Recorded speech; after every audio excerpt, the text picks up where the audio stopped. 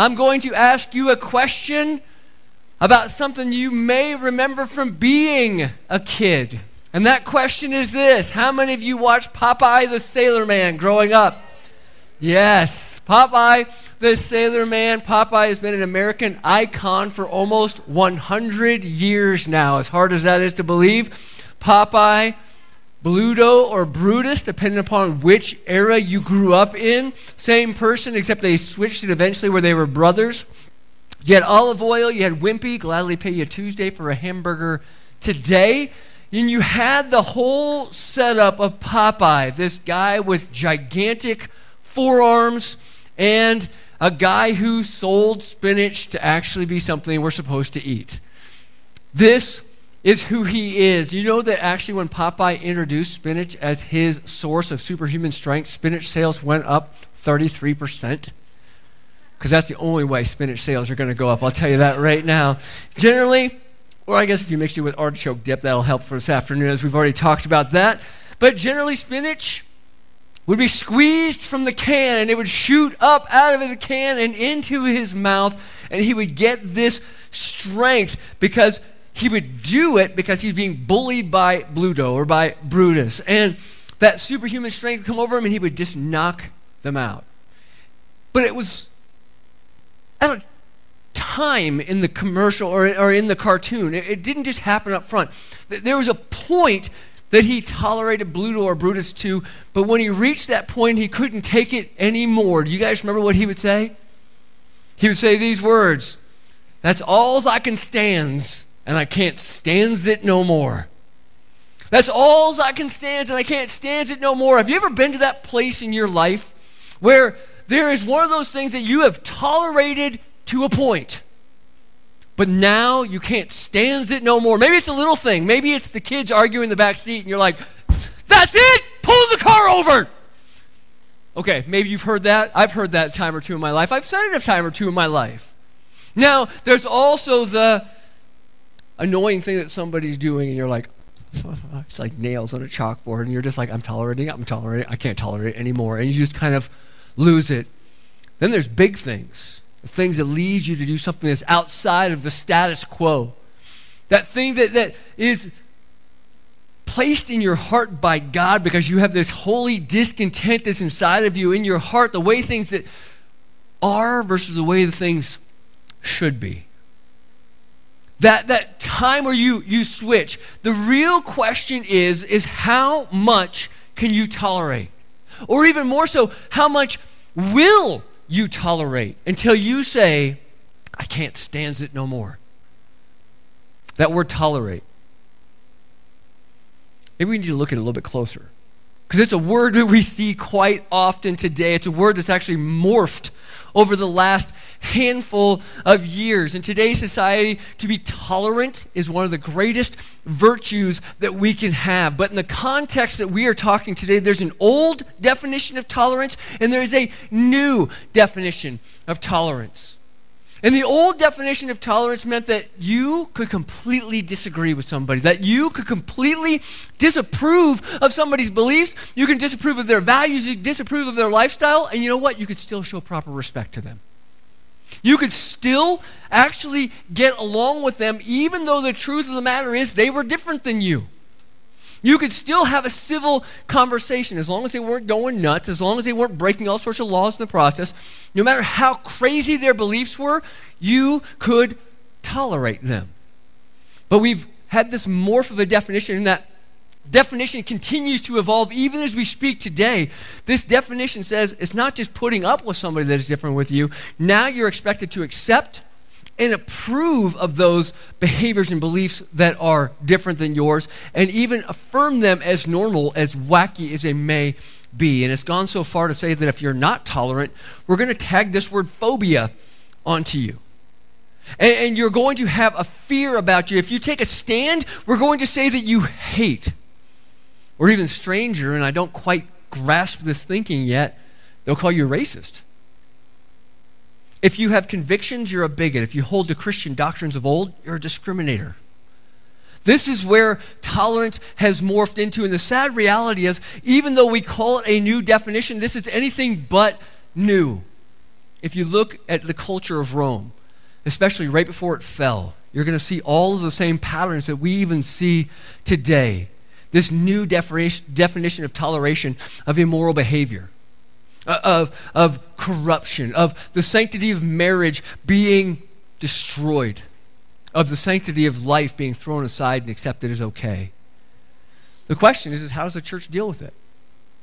How does the church respond to these type of things? Do we stand strong and be considered a discriminator, to be considered hating, to be considered a bigot, and lose our numbers because our numbers don't like to stand for the truth as much? Or do we cave into the world's pressures? Do we cave into the world's ways so we can remain, that word, relevant? What do we do? And if we do cave in and remain relevant, what are the results? What happens when the church, or even us as individuals that make up the church, love the world more than God? What happens when we become tolerant to the immorality that is outside the church, but even more so tolerant to the immorality that finds its way inside the church? I can tell you the quick answer is found in today's passage. And I will tell you is this: we will become known to Jesus as the place of the so-called secrets of Satan. That's not something that we want. When the church and us as individuals become more tolerant of the world and less tolerant of God's holiness, I'll tell you what, we are in trouble. If we as a church say, I can't stand it no more because God is too hard, instead of I can't stand it no more because society is such a mess, we are in trouble. We need to be with the heart of God instead of against the heart of God. And I think we see this in our 7 letters to the churches in Revelation. And what we can learn from it is really seen as we've been talking about it. Today we're in week 6, but week 4 of our letters. And in week 4 of our letters, we are in Revelation chapter 2, and letter number 4 goes to a church called Thyatira. And I'll be honest with you, I will probably tongue-tie that a couple of times in saying it because the other ones are easy. Ephesus, Pergamum, Smyrna, easy, roll right off the tongue. Thyatira is one I'm going to probably spray a lot, actually, while I'm talking as well. So those of you guys in the front row, be prepared. Here's where we're at. Week 6, letter 4. We're in the middle of the 7 letters. A lot of scholars actually believe that this letter is actually the heart and the center of all of the letters that are written to all of the churches. It's also believed to be the most severe letter. It's at the height of the progression. You can see the progression if you look back at Ephesus. Ephesus starts off with, hey, you're doing all the right things, but you're not doing it for the right reason. You're not doing it out of the love for Jesus. When you lose your love for Jesus, something else will attract that love. Something else will pull you in, and namely, it's going to be the world.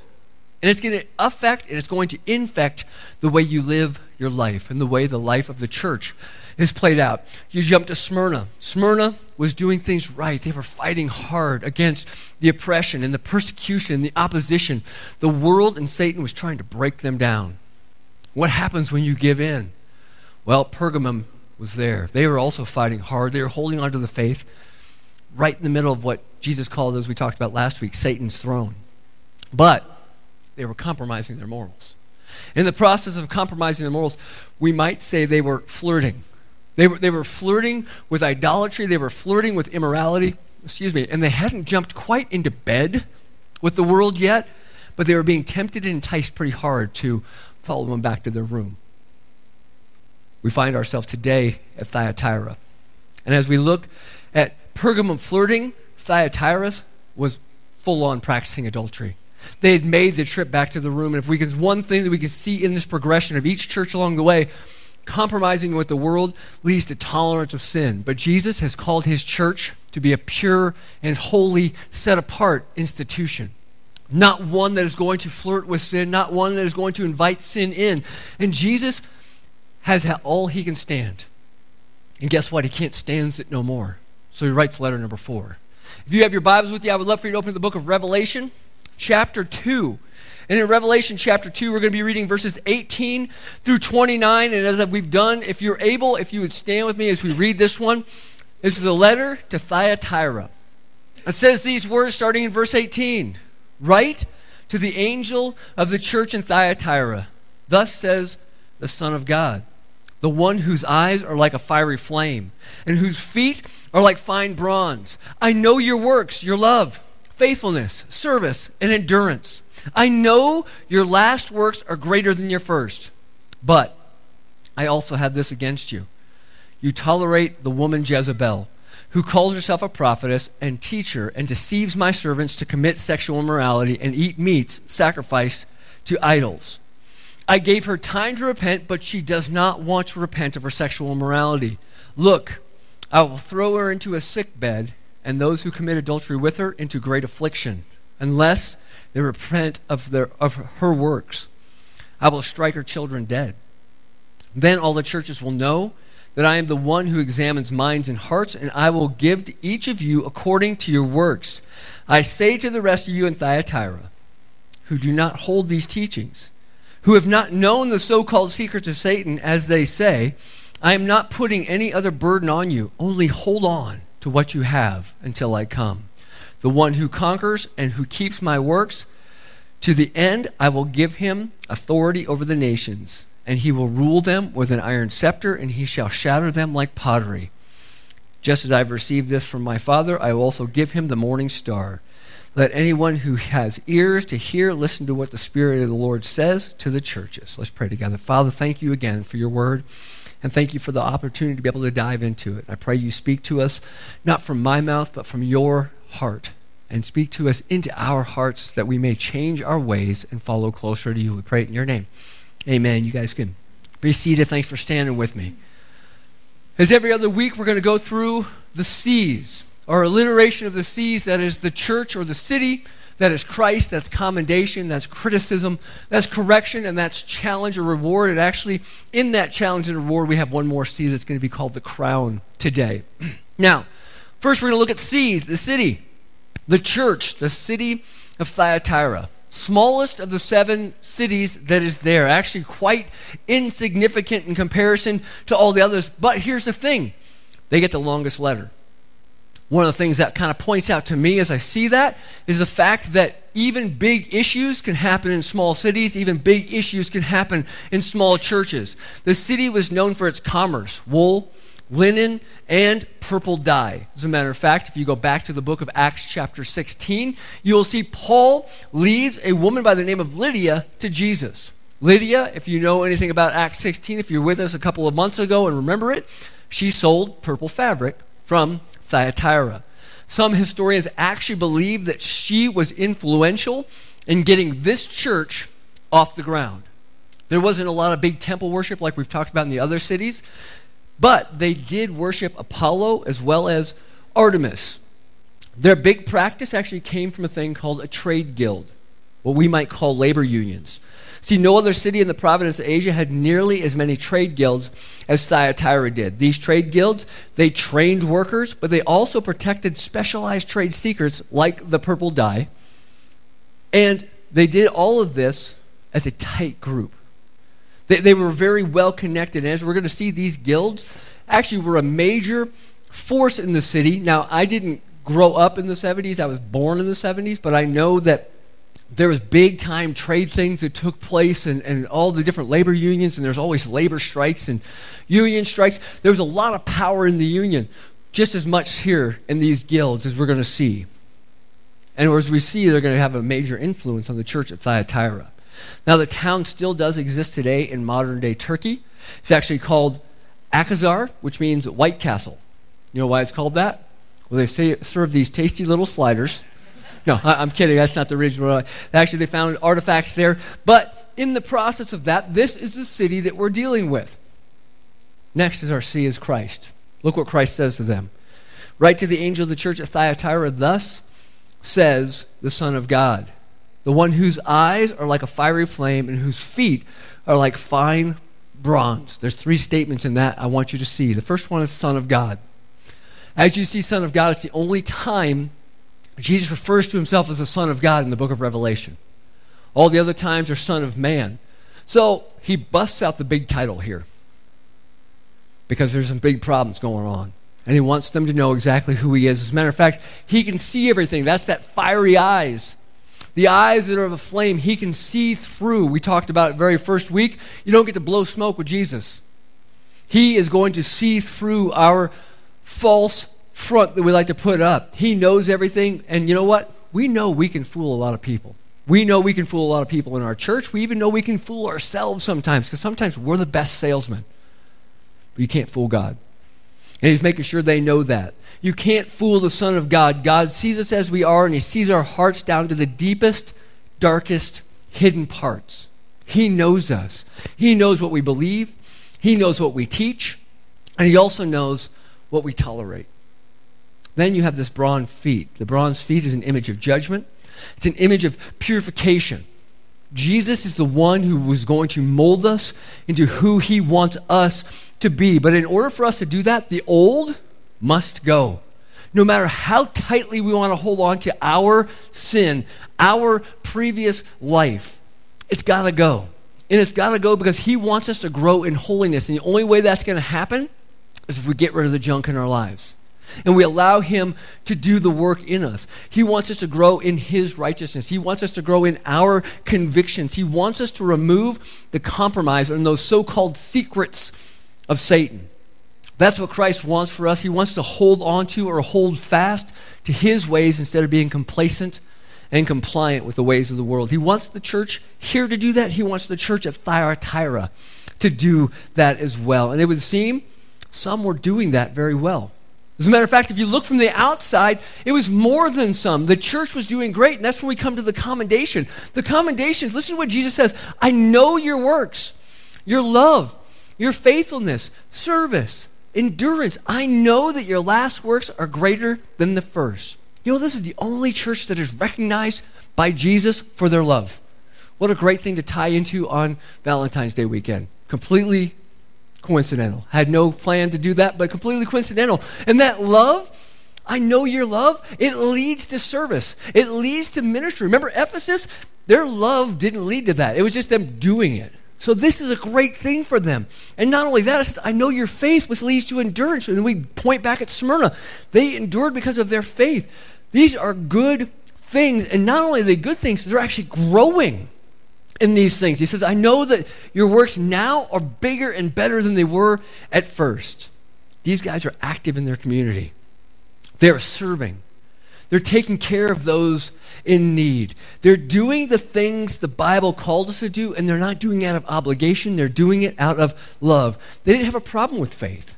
They didn't have a problem with ministry. They endured in the face of trials, and their church and their ministry were growing. That's amazing stuff. That's amazing stuff. As a matter of fact, this is a church I think you would want to invite your friends to. They probably had all the programs. They probably had plenty of volunteers. They didn't have to have anybody rush to fill in. They had people who were nice.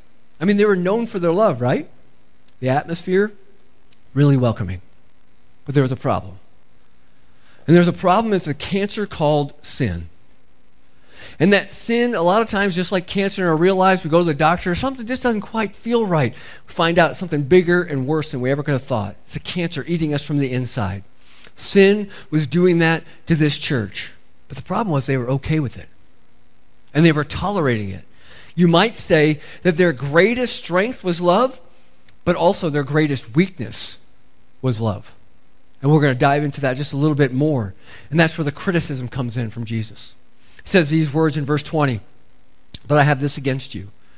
You tolerate the woman Jezebel, who calls herself a prophetess and teaches and deceives my servants to commit sexual immorality and to eat meat sacrificed to idols.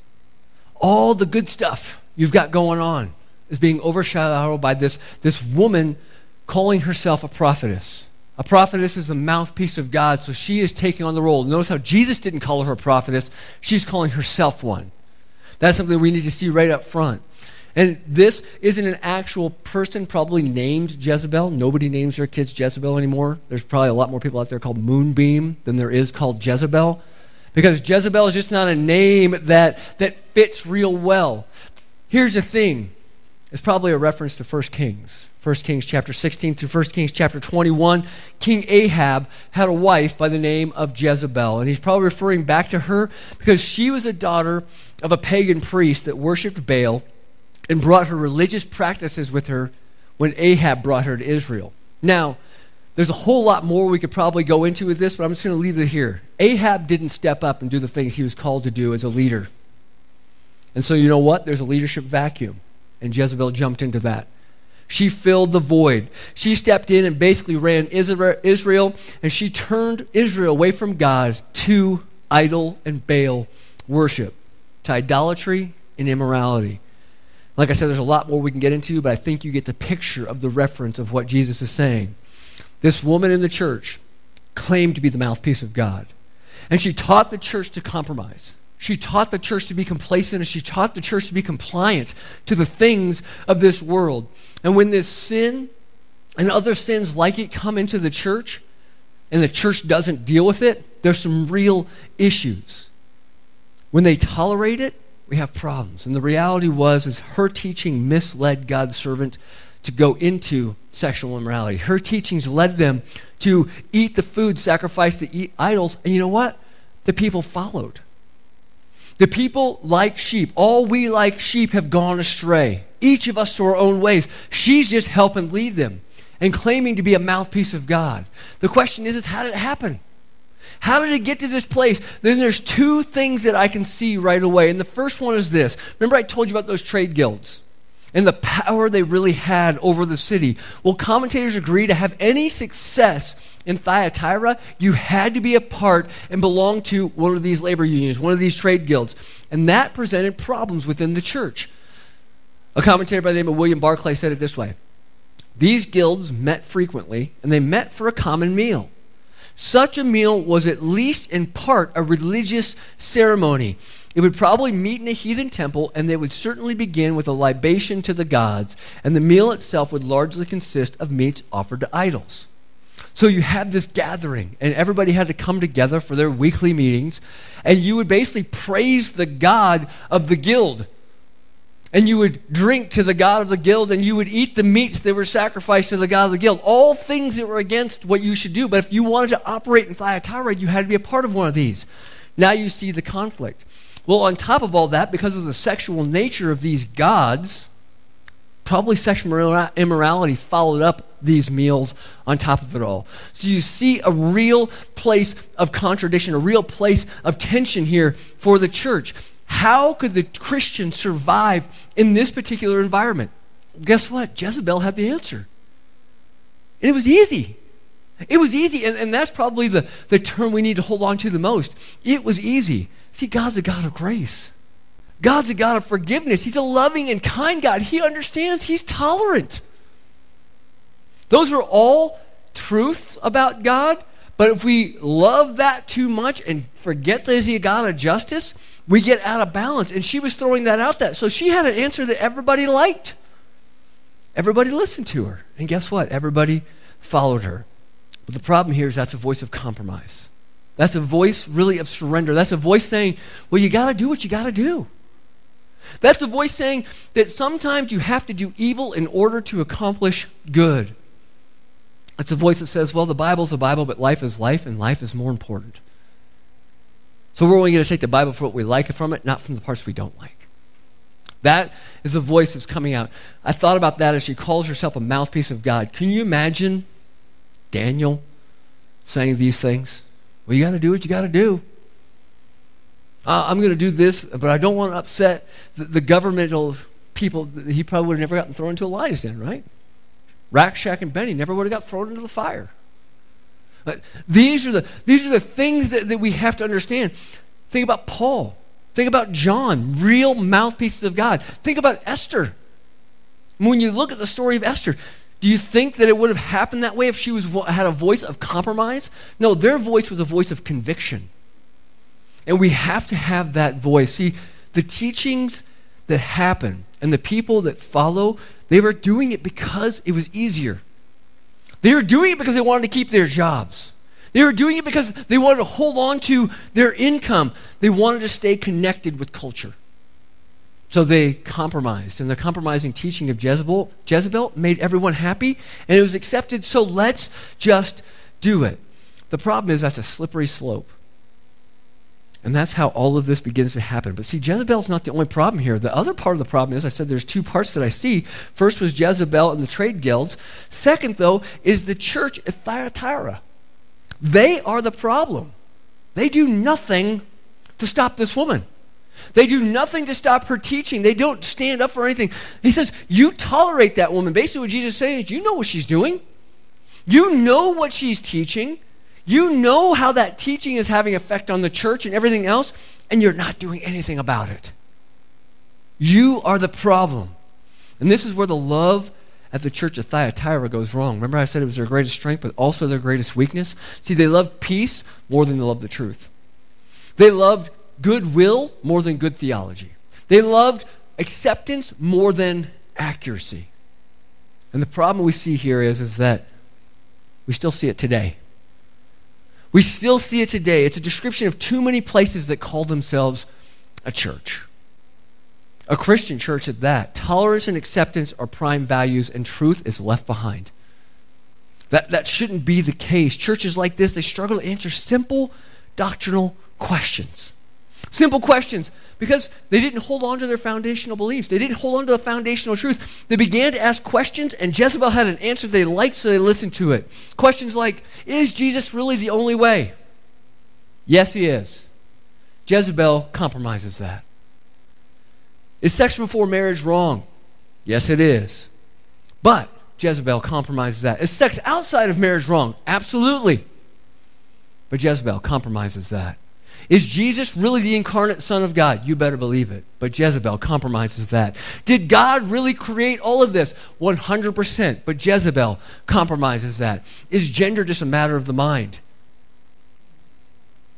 Jezebel compromises that. The Thyatira church started to be okay with compromise, and now is too complacent and too compliant to stop corruption and disruption that this woman's causing.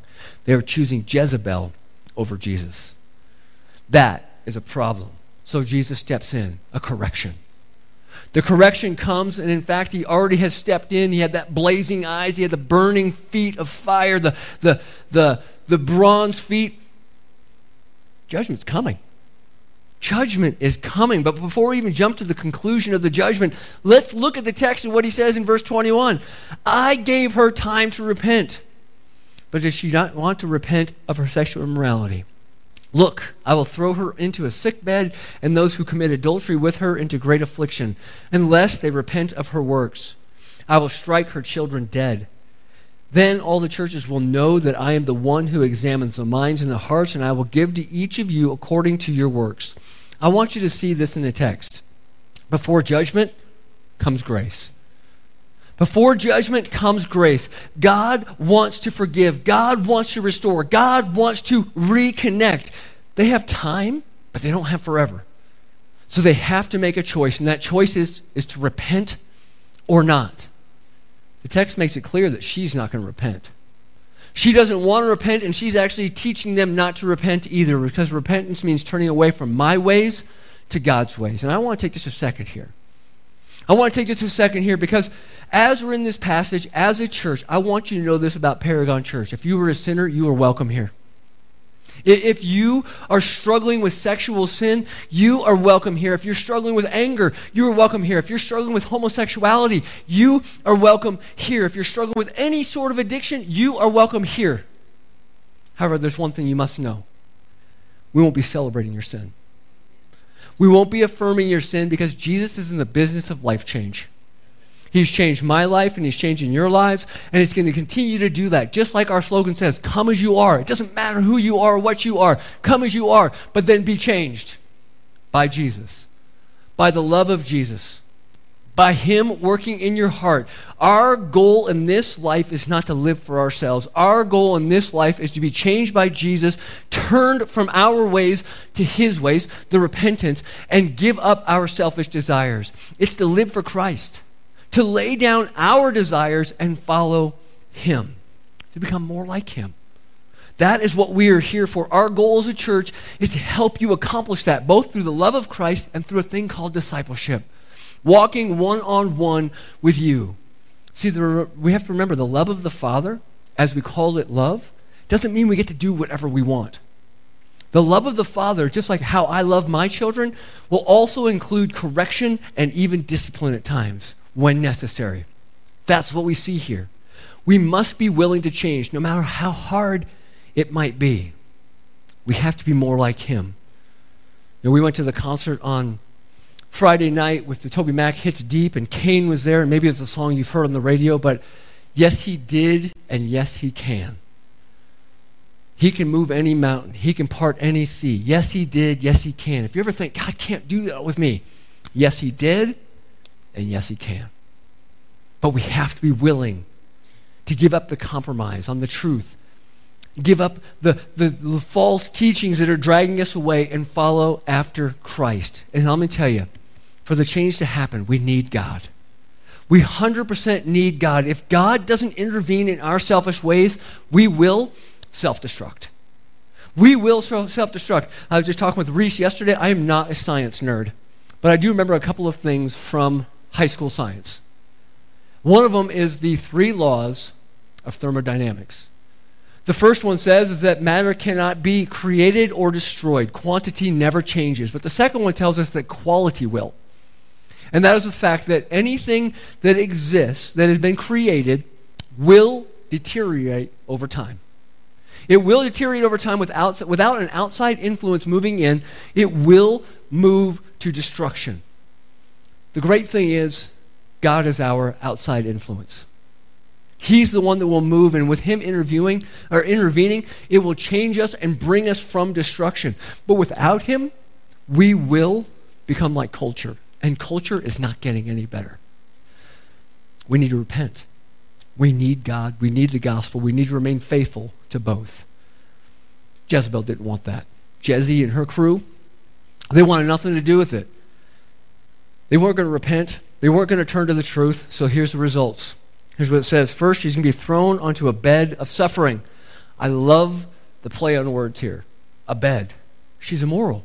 Where did a moral woman go? To a bed for pleasure. He's going to put her in a bed for pain. It's kind of just a fun thing. I'm sick. Sorry. Second thing, those who follow her teachings are going to suffer great affliction. And the third thing, her children, her devoted followers, will be killed. You want right to the point. We don't have to decipher. We don't have to try and figure out what Jesus is saying. He says, I'm going to crush this false teaching in my church. That's what he says. And he's going to do it in such a way that all the churches are going to take notice that God is a God of judgment, just as much as he's a God of love. There's a balance there. He is perfect in who he is. Seeing all of our attention on Jezebel and her followers, I don't want to forget the people at the church, though, at Thyatira, that stood firm. There were those who didn't cave. There were people who did not compromise, people of conviction, people who remained faithful and true. And no doubt, it was a battle. It had to have been a battle. It's always a battle to stand up for truth in a sinful world. You must know that. But Jesus looks at this church at Thyatira, and not only does he see the heresy, but he sees these saints. He sees the saints that are standing true, and listen to what he says to them in verse 24. Here's more of that challenge. I say to the rest of you in Thyatira, who do not hold to his teachings, who haven't known the so-called secrets of Satan, as they say, I am not putting any other burden on you, only hold on to what you have until I come. Hold on. Those 2 words. Maybe your verse says, hold fast, cling to. I know things are tough. Hold on. I know things are crazy. Hold on. I know temptations are everywhere. Hold on. I know compromise is literally at every turn. Hold on. He's saying it. As we look at this letter, we have to understand Thyatira stands as a constant reminder, even today, of what a compromising, complacent church with liberal theology looks like. And where it's headed. A church full of people who believe in Christ for salvation, but not for sanctification. I don't really like hell, so I'm going to keep believing that, but I don't really want to change, so I'm going to keep believing this. That's what we see here. A church who wants to appease the world rather than God. A church who has become tolerant of sin, but intolerant to the truth of Jesus. This is where we find Thyatira. Check out the rest of the challenge, verse 26. The one who conquers and who keeps my works to the end, I will give him authority over the nations, and he will rule them with an iron scepter. He will shatter them like pottery. Just as I have received this from my Father, I will also give him the morning star. Let anyone who has ears to hear listen to what the Spirit says to the churches. Overcomers, hold on. Why hold on? Well, it's a place of waiting in Jesus Christ, in the strength of Jesus Christ. You know, one evidence of true faith is our ability to endure in Christ. We'll be with Christ in the kingdom forever, over all the nations. Let me ask you a question. Is there a perfect nation, perfect place here on this earth to live? The answer is absolutely not.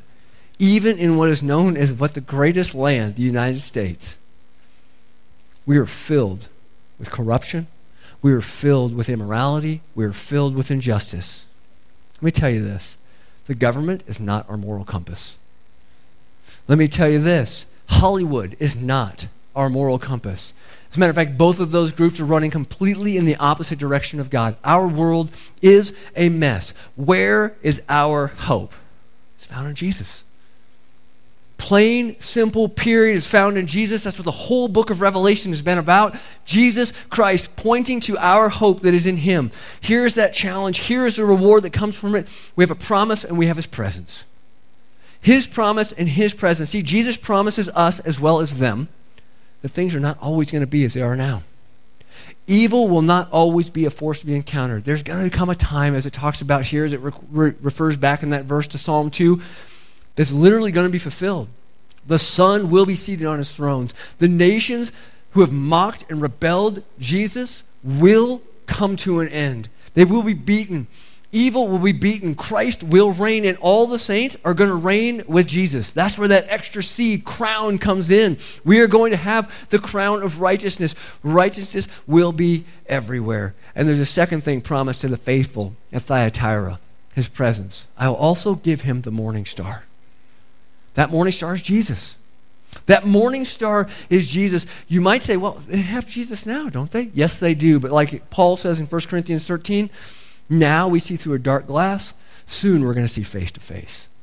As he says in Romans chapter 8, we simply right now have the first fruits. We only have a taste of what's to come. Aren't you excited about that? Don't we find our hope in that? So here's my thing for you today. You and I are like the church at Thyatira. And that is the fact we are confronted with a choice. Who are you going to listen to? Who will we follow? Who is it going to be? Jesus or Jezebel? Jesus or Jezebel? See, I already told you, Jezebel, she's a beaut. Her message sounds good. You can have it all. You can have adultery and purity at the same time. You can have lying and truth at the same time. You can be a God and have a God at the same time. You can have Jesus and everything else too. Does that sound like any churches that maybe still even exist today? Absolutely. It's a sad reality, but it's an absolute reality. Here's the bigger absolute reality. Proverbs 14:12, when Solomon says, there's a way that seems right to a person, but its end is death. On the other hand, there's Jesus. His message is simple and it's straightforward. You know what it is? I am the way, I am the truth, and I am the life. No one comes to the Father except through me. That's your choice. Jezebel or Jesus. What in today's society makes sin look normal and righteousness look strange? What voice is trying to point you in that direction? Because if you're listening to it, you need to repent.